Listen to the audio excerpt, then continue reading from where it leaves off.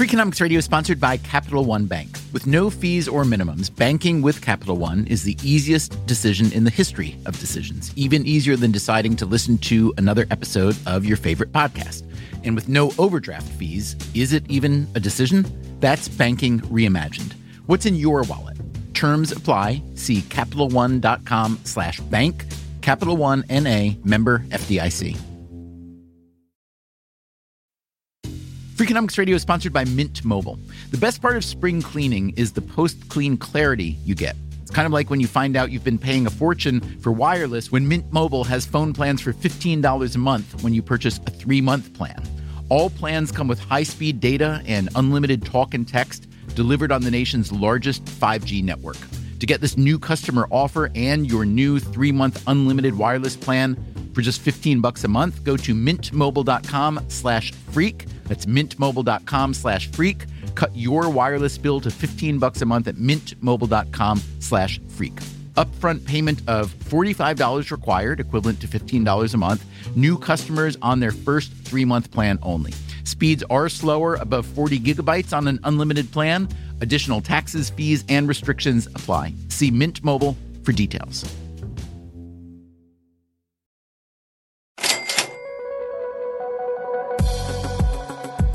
Hey, this is Stephen Dubner. Last week on Freakonomics Radio, we pondered the decline of an everyday activity. Handwriting's going away. Anne Trubeck studies the history of handwriting and handwriting technology.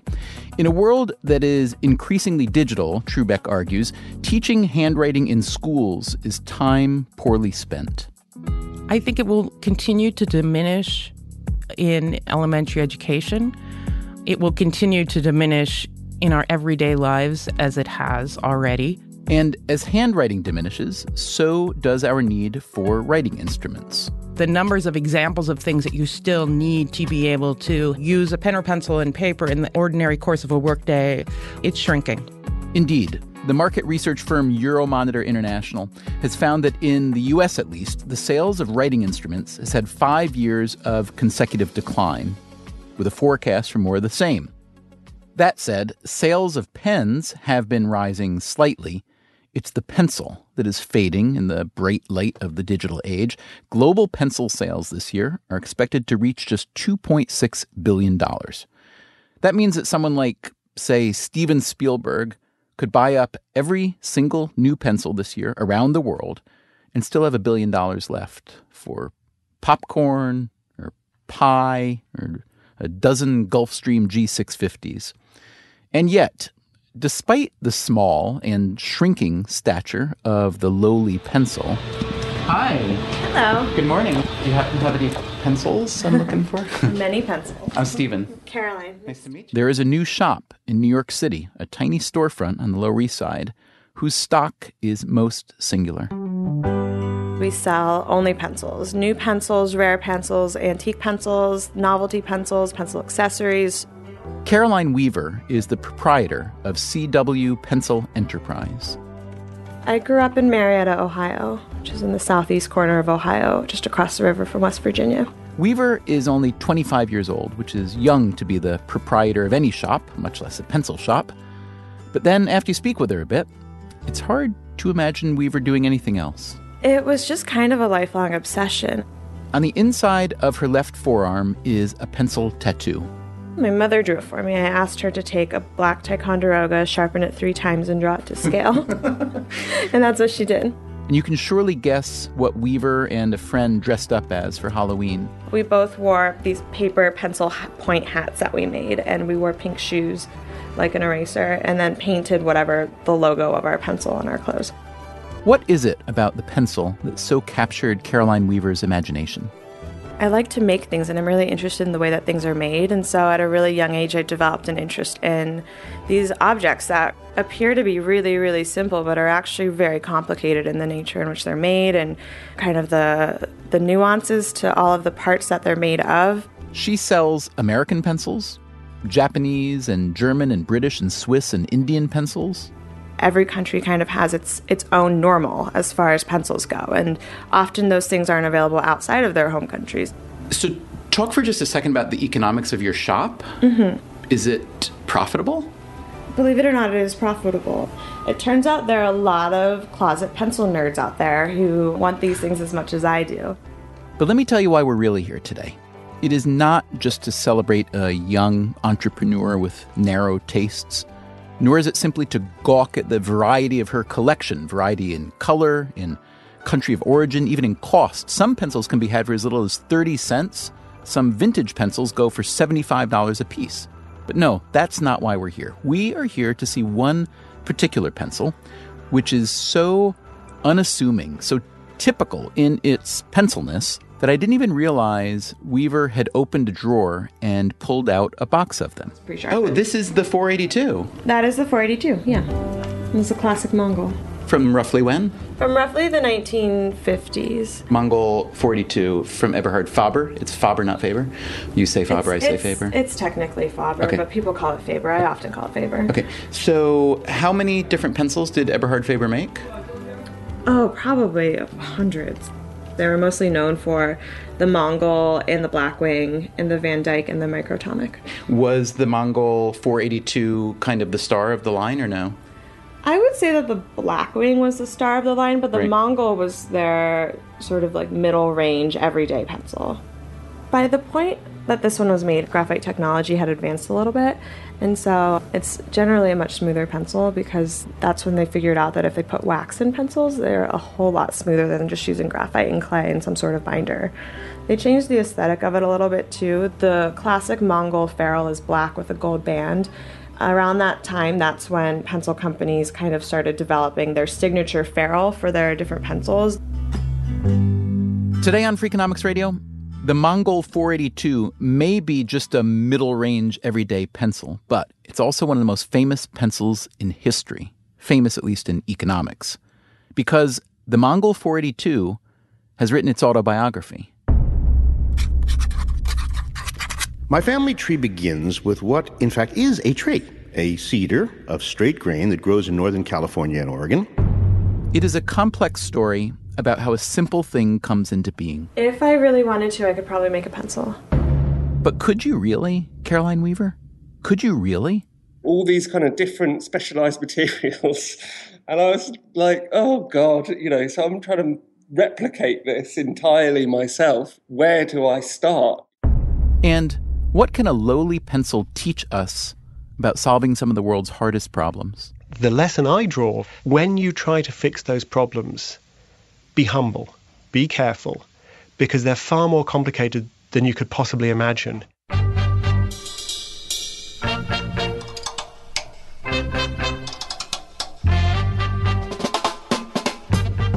From WNYC Studios, this is Freakonomics Radio, the podcast that explores the hidden side of everything. Here's your host, Stephen Dubner.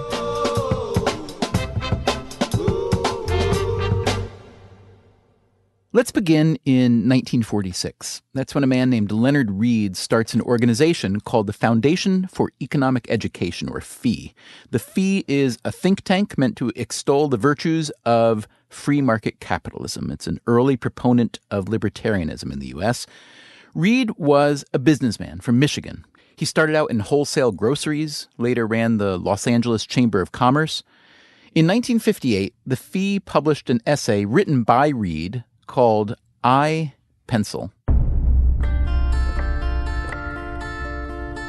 I am a lead pencil, the ordinary wooden pencil familiar to all boys and girls and adults who can read and write. Yes, the essay is told in the voice of the pencil, an Eberhard Faber Mongol 482. You may wonder why I should write a genealogy. Which is a bit weird, but also, this pencil has a chip on its shoulder. Sadly, I'm taken for granted by those who use me as if I were a mere incident and without background. The pencil is also a bit of a braggart. I have a profound lesson to teach. But you know what? It does have a profound lesson to teach. I, Pencil has become a classic in the canon of economics literature, translated into every major language. It's rather beautifully written, this essay. That's Matt Ridley. He's a science writer, also a British Viscount, and a member of the House of Lords. He's been very much influenced by the ideas of I, Pencil. And it really struck me between the eyes because this essay is at once both extremely obvious when you think about it and extremely revelatory. Hello, this is Tim. And that is Tim Harford, an economist. Sometimes known as the undercover economist. I write books of that title and a Financial Times column. Tim Harford and Matt Ridley are going to help us retell the pencil's autobiography, which is really more of a parable. It first conveys a set of facts, then it reaches a shallow conclusion and ultimately a deeper conclusion. Just as you can't trace your family tree back very far, so it is impossible for me to name and explain all my antecedents. But I would like to suggest enough of them to impress upon you the richness and complexity of my background. While researching the essay, Leonard Read visited an Eberhard Faber pencil factory in Wilkes-Barre, Pennsylvania. What he found was a supply chain that even in the 1950s reached around the globe. Let's start with the wood. My family tree begins with what, in fact, is a tree, a cedar of straight grain that grows in Northern California and Oregon. Think about all the processes, all the people who were involved in cutting down those trees and in machining those trees, the people who designed the chainsaws and the axes and the trucks that shipped the cedar across country. Why, untold thousands of persons had a hand in every cup of coffee that the loggers drink. Next, the pencil tells us the logs were shipped to a mill in San Leandro, California. And there they were milled and cut into pencil-like shapes. The pencil acknowledges all the workers who built the hydroelectric dam that powers the mill. And then there's the lead, which of course is not made of lead. Is graphite mined from Ceylon, Sri Lanka, mixed with clay, paraffin wax, candelilla wax, and hydrogenated natural fats. Did we know that? No, we didn't. And here, the pencil nods toward all the graphite miners, the men who built the ships that transport the graphite, the harbor pilots who guide those ships in from the sea. Even the lighthouse keepers along the way assisted in my birth. And then there's the lacquer, the paint that gives the Mongol 482 its bright yellow color. My cedar receives 6 coats of lacquer. The lacquer is made with oil from castor beans and a load of other ingredients. Why, even the process by which the lacquer is made a beautiful yellow involves the skills of more persons than one can enumerate. The number of people involved in creating this pencil is enormous. And then he goes into the same detail about the ferrule, which is the brass metal at the end of the pencil. The brass on the top of the pencil, the so-called ferrule, is made from zinc and copper, which have to be mined. Again, many, many hands involved, many machines, many processes. The same goes for the eraser, which you might think is made of rubber. I thought it was made of rubber, but it's actually made from rapeseed oil mixed with sulfur chloride and pumice and calcium sulfide to give it color and that kind of thing. All these incredible ingredients going into this very simple object. The pencil explains all this detail, but in each case, the pencil is pointing out that there are these global supply chains, there are all of these different inventions going way back in history, all of these different people involved. And if you put it all together, you realize there isn't a single person in the world who would really understand how to make a pencil from scratch, from the raw materials. Simple, yet not a single person on the face of this earth knows how to make me. This is the shallow conclusion of iPencil. Actually, millions of human beings have had a hand in my creation, no one of whom even knows more than a very few of the others. There isn't a single person in all these millions, including the president of the pencil company, who contributes more than a tiny, infinitesimal bit of know-how. It's a bold claim the pencil makes. Not a single person knows how to make me, but the claim would seem to be justified. And it's an interesting way of looking at the world, yes? At how interdependent we are, how specialized we are. The deeper conclusion that Leonard Read was making, however, this is where things get really interesting. The miracle of this pencil isn't that nobody knows how to make it. The miracle of the pencil is, how did it get made? That's Milton Friedman, one of the giants of modern economics. In 1980, he made a public TV series called Free to Choose, based on his book of the same name. He borrowed Leonard Read's parable. This is the only prop I have for this TV show. As you can see, it's a plain yellow pencil. The miracle that allows for the pencil to be made, Friedman says, is the price mechanism that lets buyers meet sellers and which makes free markets flow freely. I am trading with thousands of people all over the world. Not one of them has been forced to do it. Nobody has had a gun to his head. They've all done it. Why? Because each one of them thinks he's better off in this transaction. You might know this concept as the invisible hand, as the proto-economist Adam Smith named it, which suggests, as the pencil puts it, the absence of a mastermind, of anyone dictating or forcibly directing these countless actions which bring me into being. In other words, none of the millions of people involved, directly or indirectly, in making a pencil cared one bit about making a pencil. Maybe didn't even know what they were making. Not one of them is motivated by making a pencil. They're motivated by earning money, providing for their family. And the astounding thing, as Leonard Read says, is the absence of a mastermind. There is no one dictating or forcibly directing these countless actions, as he put it.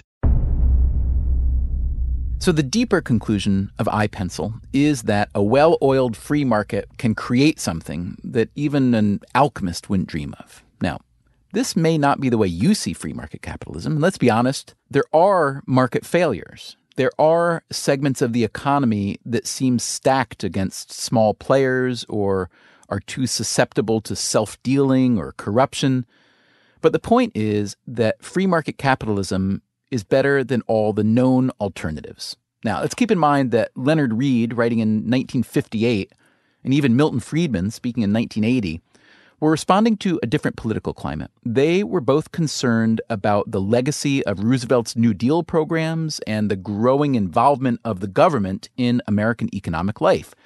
They were also concerned about communism and what they saw as the tyranny of state-run economies in places like the Soviet Union.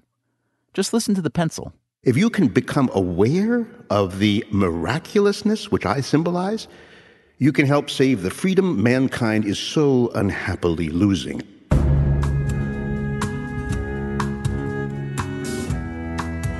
The freedom mankind is so unhappily losing. Read sounds worried that the U.S. government and others like it were disastrously veering to the left, that the government wanted to get more involved in running things, and the governments don't always do such a great job of running things, especially when it comes to the economy. So really, the deep, deep conclusion of iPencil is, hey, U.S. government, get out of the way.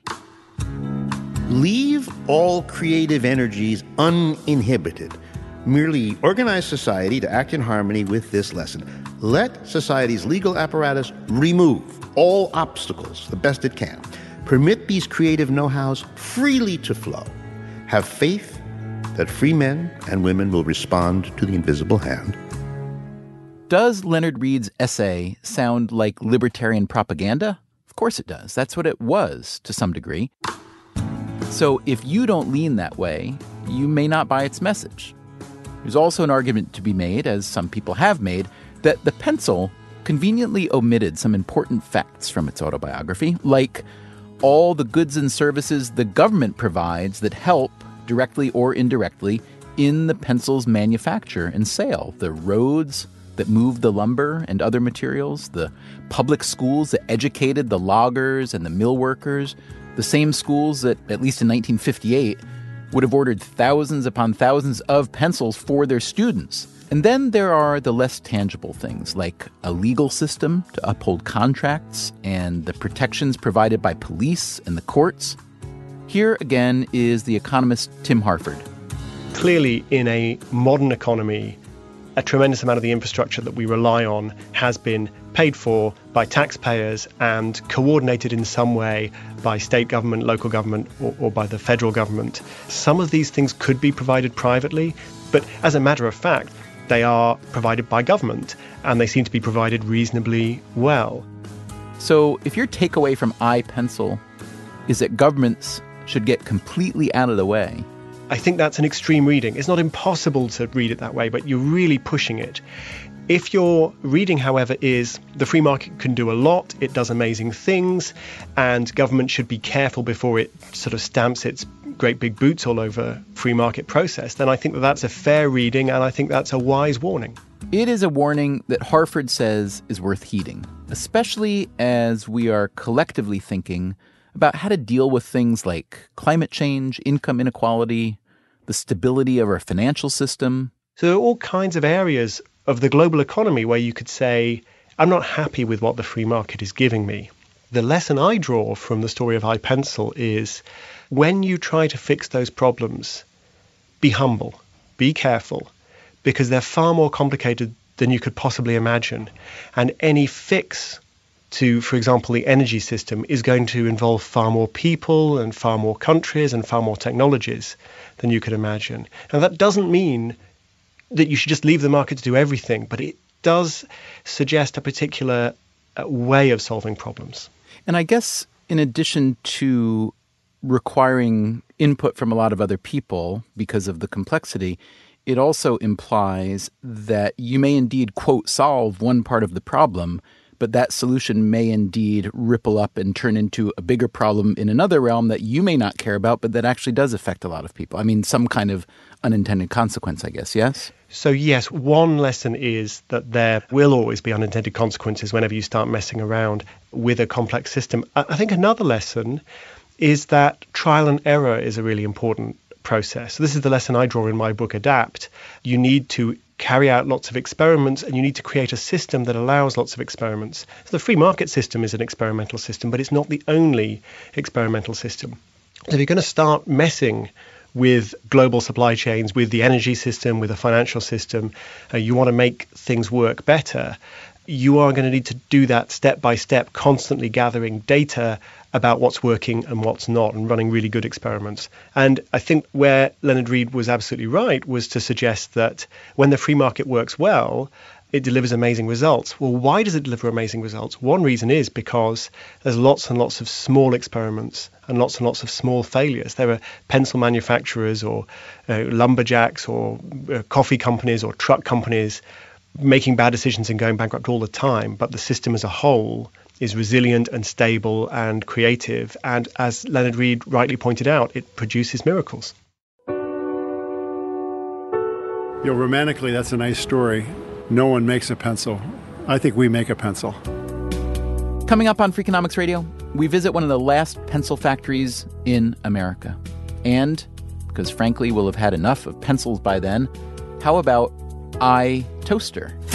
So it's a simple, everyday product. We British, we love our toast.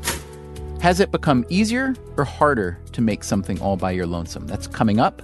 And now you can also listen to Freakonomics Radio on your local public radio station if you live in the United States, or get all our past episodes on iTunes, where you can also subscribe. And if you feel like it, give us a 5-star rating.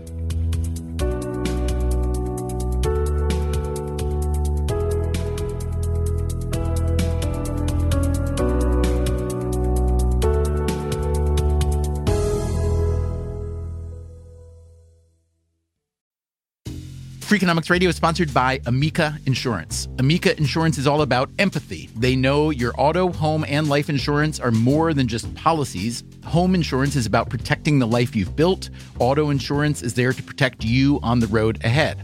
That's why Amica takes a consultative approach to help protect what matters most to you. They are a customer-owned insurance company that puts your needs first, and their representatives are available 24/7 for claim-related matters. As Amica says, empathy is our best policy. Take your business further with the smart and flexible American Express Business Gold Card. It's packed with benefits to help unlock more value from your business purchases. That's the powerful backing of American Express. Learn more at americanexpress.com/businessgoldcard. Freakonomics Radio is sponsored by Cars.com. Have you heard about the Your Garage feature on Cars.com? Here's how it works. You add your car to your garage to track its market value and cash in when the time is right to sell. Track both your car's historical and projected value. When it's time to sell, easily secure an instant offer from a local dealership or sell it yourself on Cars.com. Start tracking your car's value with your garage on Cars.com. Today we've been talking pencils. Okay, here we go. Jim Weisenborn. I'm a 4th-generation pencil maker, and we're in Jersey City, New Jersey, at the home of General Pencil Company. General Pencil was incorporated in the late 19th century. We've been in this location since 1917. Jim Weissenborn is 77. He took over his family's business nearly 40 years ago. General Pencil considers itself the last remaining complete pencil factory in the United States. You're going to see probably something that's not available anyplace in the world. It's a total production of a pencil from the very rawest materials to the finished product. We even do all our own marketing. It's kind of fun. There are only a couple other U.S. pencil factories left in Tennessee, but Weissenborn says they mostly assemble pencil parts made overseas. Over the last 25 years, he's seen 17 U.S. pencil factories close. He's bought a lot of their old machinery at auction, stored it away for spare parts for his own factory. I'm going to take you in the way from the very beginning of the process, okay? All right, sounds good. We're going down. Graphite slippery. Weissenborn led our producer, Christopher Worth, on a tour. It began by walking down a steep set of stairs into the factory's basement, where giant metal barrels were churning up a mixture of graphite and clay. These barrels are the secret to our product. These are tumbling barrels they used in Germany 100 years ago. We've never changed this process. And what you hear going around in there are Belgian stones off the coast of Belgium. And they pulverize the graphite and clay into a talcum real fine, and that's where your pencils become smooth. That fine mixture is then dried, ground up again, and mixed with water. Then it's extruded through a machine that makes pencil leads that at this point look like long strands of soft gray spaghetti. Those are then dried again and fired in kilns at around 1,800 degrees Fahrenheit. This is the traditional way of making. If you went through a pencil factory 100 years ago in Germany, this is what you'd see. I mean, you're in a time warp. In 1958, Leonard Reed wrote that the graphite for pencil lead came from Ceylon, which is present-day Sri Lanka. Most of the graphite General Pencil uses today comes from Mexico. Overall, China is the biggest supplier. What about the eraser? Nobody makes erasers in the United States, so our erasers are made for us in Spain. The tour heads into the wood shop. It's great stuff, huh? Yeah. A machine is cutting a row of tiny grooves into the thin, rectangular wooden slats. This is how the lead gets into the pencil. A lead is laid into each of the grooves, and then another grooved wooden slat is glued on top. These are number 2 HB leads coming down. The slats, the bonding process is that the glue goes in the bottom one. They're flipped over and make a sandwich. The wood that General Pencil uses is cedar from the mountains of California and Oregon, just like an iPencil. So some things have stayed the same, although for a company like General Pencil, much has changed. The old days, 80% of what we made were yellow pencils. We had all the contracts with LA Unified School Districts and Seattle School Districts and State of New York. We were running truckload of pencils out of here. I'd have all the kids, my wife working in here. This is back 40 years ago. But today, those standard yellow pencils, Weissenborn says, are made so cheaply elsewhere, primarily in China, that it's impossible to compete. General Pencil's solution was to start making smaller batches of specialized, higher quality products, drawing pencils and coloring pencils, things like that. All told, there are 117 steps in making a pencil in this factory, and Jim Weissenborn knows every single one. So, what does he think of the pencil's argument in iPencil? Romantically, that's a nice story. No one makes a pencil. I think we make a pencil. But Weissenborn admits he's never even been to a graphite mine or a clay mine. He doesn't cut down the cedars out west, which means Leonard Reed was right, doesn't it? Simple, yet not a single person on the face of this earth knows how to make me. Not a single person, even the owner of a complete pencil factory, really knows how to make an object as seemingly simple as a pencil. Not that most of us would ever want or need to do such a thing, right? That was really Leonard Reed's point, that the miracle of a well-functioning free market is that it provides us with what we want, generally speaking, at a price we can afford, at least most of the time. So a kiwi fruit grown in New Zealand or Italy, I can buy that for $1 in a New York grocery store, even an online grocery store, which delivers to my door. What do you want to buy? A German-made car? A T-shirt made in Indonesia and Bangladesh, spun from cotton grown in Mississippi? Yep, you can buy that too. But This does not stop some people from trying to make their own stuff from the ground up. There is a very interesting modern parallel to Len Reed's iPencil story. That, again, is the economist and writer Tim Harford. A few years ago, a London design student called Thomas Thwaites decided that he was going to build a toaster from scratch. Mundane electric toaster. And that is Thomas Thwaites. He wanted to better understand just how finished consumer goods get to him. So I went and bought the cheapest toaster I could find because I thought the cheapest toaster will be the simplest to reverse engineer. And this toaster costs about $5 or $6 at the local store. So it's a simple, everyday product. We British, we love our toast. Thwaites took home the toaster and took it apart.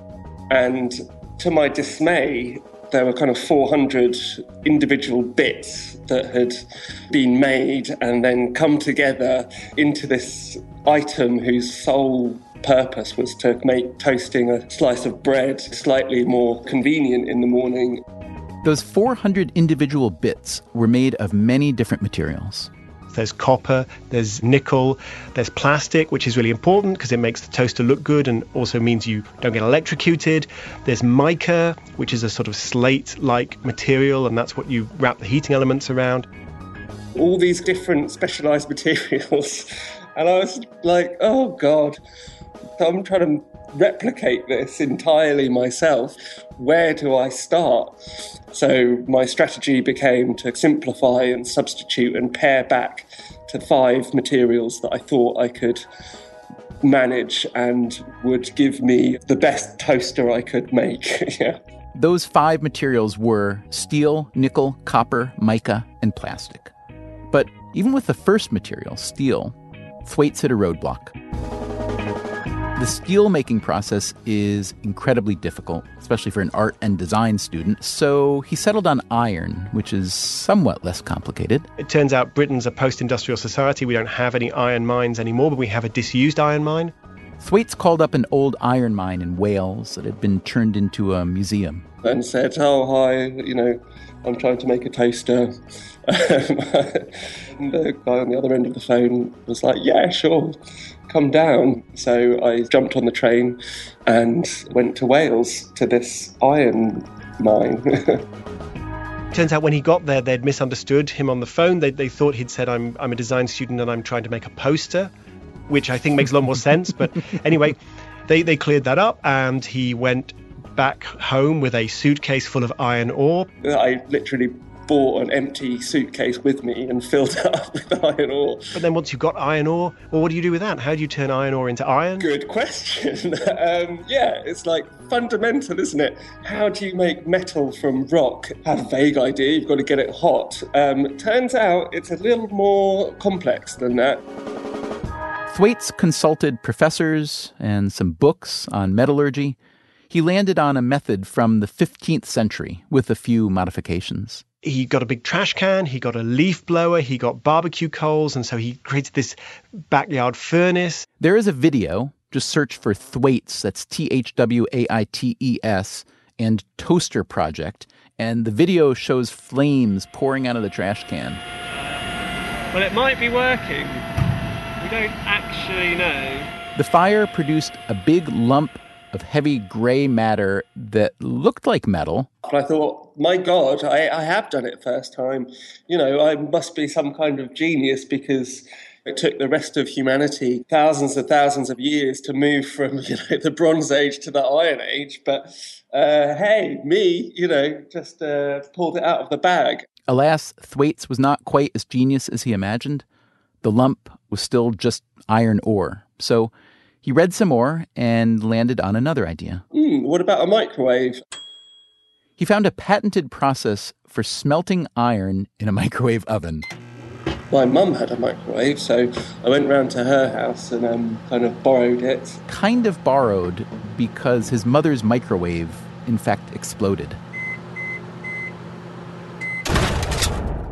But the second one survived, and he managed to get iron. I love that in the service of making a toaster, he destroys at least one microwave along the way. He destroys a microwave, and he has to go through a lot of shortcuts in order to get the toaster. with the nickel he needed, for example. Thwaites couldn't find any old nickel mine turned museum in Britain. The closest extant mine he could find was in Siberia. So in the end, I had to, even though they had the picture of the Queen on them, which makes it illegal, I had to melt down some Canadian commemorative nickels to get my nickel. Thwaites also finally managed to get hold of some copper and mica, but he still needed plastic. I was determined that this toaster would have a plastic case because a plastic case is kind of the defining feature of cheap consumer electrical objects. You know, this kind of smooth plastic shell to hide the mess inside. So how do you make plastic? Plastic comes from oil. So I phoned up BP and spent a good 45 minutes on the phone trying to convince this PR guy that it would be fantastic PR for BP, which they really need, if they would put me, spare seat in a helicopter out to an oil rig in the North Sea, and then there I could get a jug full of crude oil and start going for plastic at source. But he said, we're just really not set up to work on that kind of scale. In fact, it would sort of be easier for me to help you if you wanted a tanker full of crude oil to turn up outside your house. Instead, Thwaites turned to a less raw source of plastic: household waste on the streets of London. A plastic baby toy or chair or broken plastic tub. I mean, it's everywhere, so it wasn't difficult to find. He smashed up the pieces, put them in a bucket, floating in oil like a bain-marie for plastic recycling. It was kind of a horrible process. It was smelly, and I worry about my lungs in the future because there were these fumes coming off this stuff. God knows what additives it had in it. But it worked. And in the end, Thomas Thwaites had something that sort of resembled a toaster. To me, it looks kind of beautiful, but other people have said it looks like a weird kind of melted caveman toaster. I mean, if I try and describe it to you, it's a bit like, so imagine, Stephen, that you were making a birthday cake for one of your children, and they had requested a birthday cake in the shape of a toaster for some reason. So you're making this homemade toaster-shaped birthday cake. But imagine that before you did that, you drank 5 or 6 shots of whiskey. And so you were quite badly drunk and you tried to make this toaster cake. That's effectively what Thomas Thwaites' toaster looks like. And then, of course, the question is, well, does it work? Does it actually make toast? An art gallery in Rotterdam invited Thwaites to show off his toaster and to try it out. That's when he plugged it in. Big demo, put my bread in, switched it on, and for like a beautiful moment, this thing was glowing red. It nearly brought a tear to my eye. And the toaster immediately caught fire, which he described as a partial success. I got my bread out, and I think I'd be lying if I said it had changed to toast. It was slightly warm. And what was the final tally on this partially successful drunken caveman birthday cake bread warmer? About 9 months, and I think I spent £1,300 on my toaster in the end. Yeah, that's a bit less than $1,900 as we speak. And he had to cheat quite a bit along the way: the leaf blower, the Canadian nickels, the train from London to Wales. I was trying to make this toaster from scratch, and that brought up the question of what is from scratch, because if I was really going to be making this toaster from scratch, I would have to go to the middle of the woods, get rid of all of my worldly belongings and burn my clothes, and that would be starting from scratch, starting from naked in the woods, and then the process would begin of making this toaster. But that was impossible. I would have just died. And I think that is a perfect illustration of the point that Leonard Read was making in iPencil. I guess I was actually recreating iPencil in a way, but just with a toaster. I could have picked a pencil, I think, and had equally as difficult a time. As difficult as the project was, it did lead Thwaites to appreciate the march of civilization. Trying to do these processes and failing so often really made me think it's just been this incremental process of slight improvements, lifetimes and lifetimes of building this pyramid of knowledge and techniques. Tim Harford, as an economist who himself lives near London, a most global city, he understands how any one of us might feel alienated by this pyramid, the big, complicated global processes that produce the pencil or the toaster that show up in a local shop. But of course, you could also take Len Reed's perspective, the more pro-free market perspective, and say, hey, look, you can have a toaster. It'll cost you $5 or $6. It works really well. All you need to do is to trust the market, and the market will bring all of these things together. There doesn't need to be anybody in charge. Nobody needs to understand it. It will get you your toaster. Let me ask you one more question. If you, Tim Harford, wanted to take up the Thomas Thwaites Challenge or something like it and go into the forest naked and create something from scratch, anything, what do you think you could pull off, Tim? Oh, I would be absolutely finished. If I could light a fire, if I could just light a fire, I'd be delighted. So you think you'd starve and be eaten to death by squirrels and that's the end of your line? I think being eaten by squirrels would be a mercy. If I could be quickly eaten by squirrels, I would count myself lucky.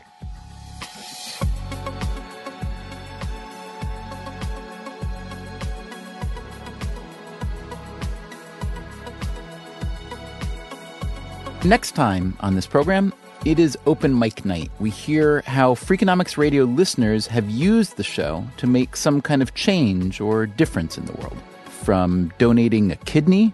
There are multiple people who are getting a transplant because of what I'm doing. To remaking the classroom. This is the only class at Springdale High School and probably the only class in the state of Arkansas that you have to have earbuds. Plus, lots more of your stories. And also, April is Self-Improvement Month here at Freakonomics Radio, and we want to put your voice on our show. So here's a question we want you to answer. Which of the following would you most like to improve, and why? Number 1, your ability to win any game you play with friends and family. Number 2, would you like to improve your productivity?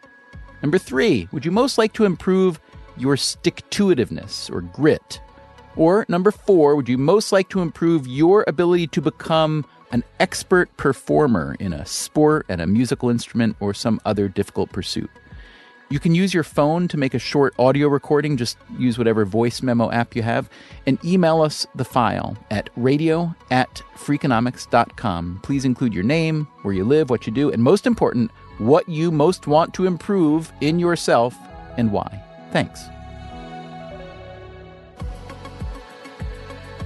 Freakonomics Radio is produced by WNYC Studios and Dubner Productions. This episode was produced by Christopher Worth. Our staff also includes Irva Gunja, Jay Cowett, Merritt Jacob, Greg Rozalski, Kasia Mihailovich, Allison Hockenberry, and Caroline English. Big thanks also to Robert Krulwich of Radiolab for giving voice to Leonard Reed's essay. He sounds just like I always imagined a Mongol 482 pencil would sound. You can find all our previous episodes at Freakonomics.com. You can also subscribe to this podcast on iTunes or wherever you get your podcasts. Thanks for listening.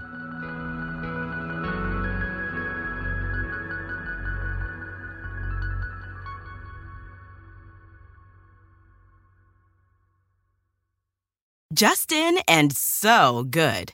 Thousands of summer deals at your Nordstrom Rack store. Save up to 60% on new arrivals from Vince, Rag & Bone, Adidas, Joe's, Marc Jacobs, and more.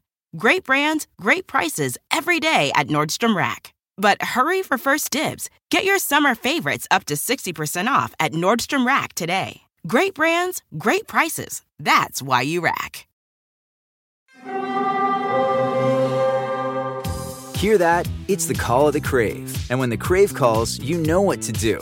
Try the $5 Bacon Bundle. Because the only thing better than a White Castle slider is a White Castle slider topped with crispy hickory smoked bacon. So pick any two of either the Bacon Cheese Slider, 1921 Bacon Cheese Slider, or Chicken Bacon Ranch Slider. And also get a small fry for just $5 with the $5 Bacon Bundle. White Castle. Follow your Crave. Here you are, BPMs high, sweat dripping, body moving, tongue panting. You're working hard, real hard, and you're thirsty. You need vitamins, nutrients for peak performance and energy. And your plants do too. Aw, I mean, just look at the little guy. Water-soluble plant food from Miracle-Gro is full of essential nutrients. Just a little scoop into your watering can and boom, instant feeding and bigger, more beautiful plants. It's kind of like a sports drink for your plants. You may have to suffer from heat, but your plants do not.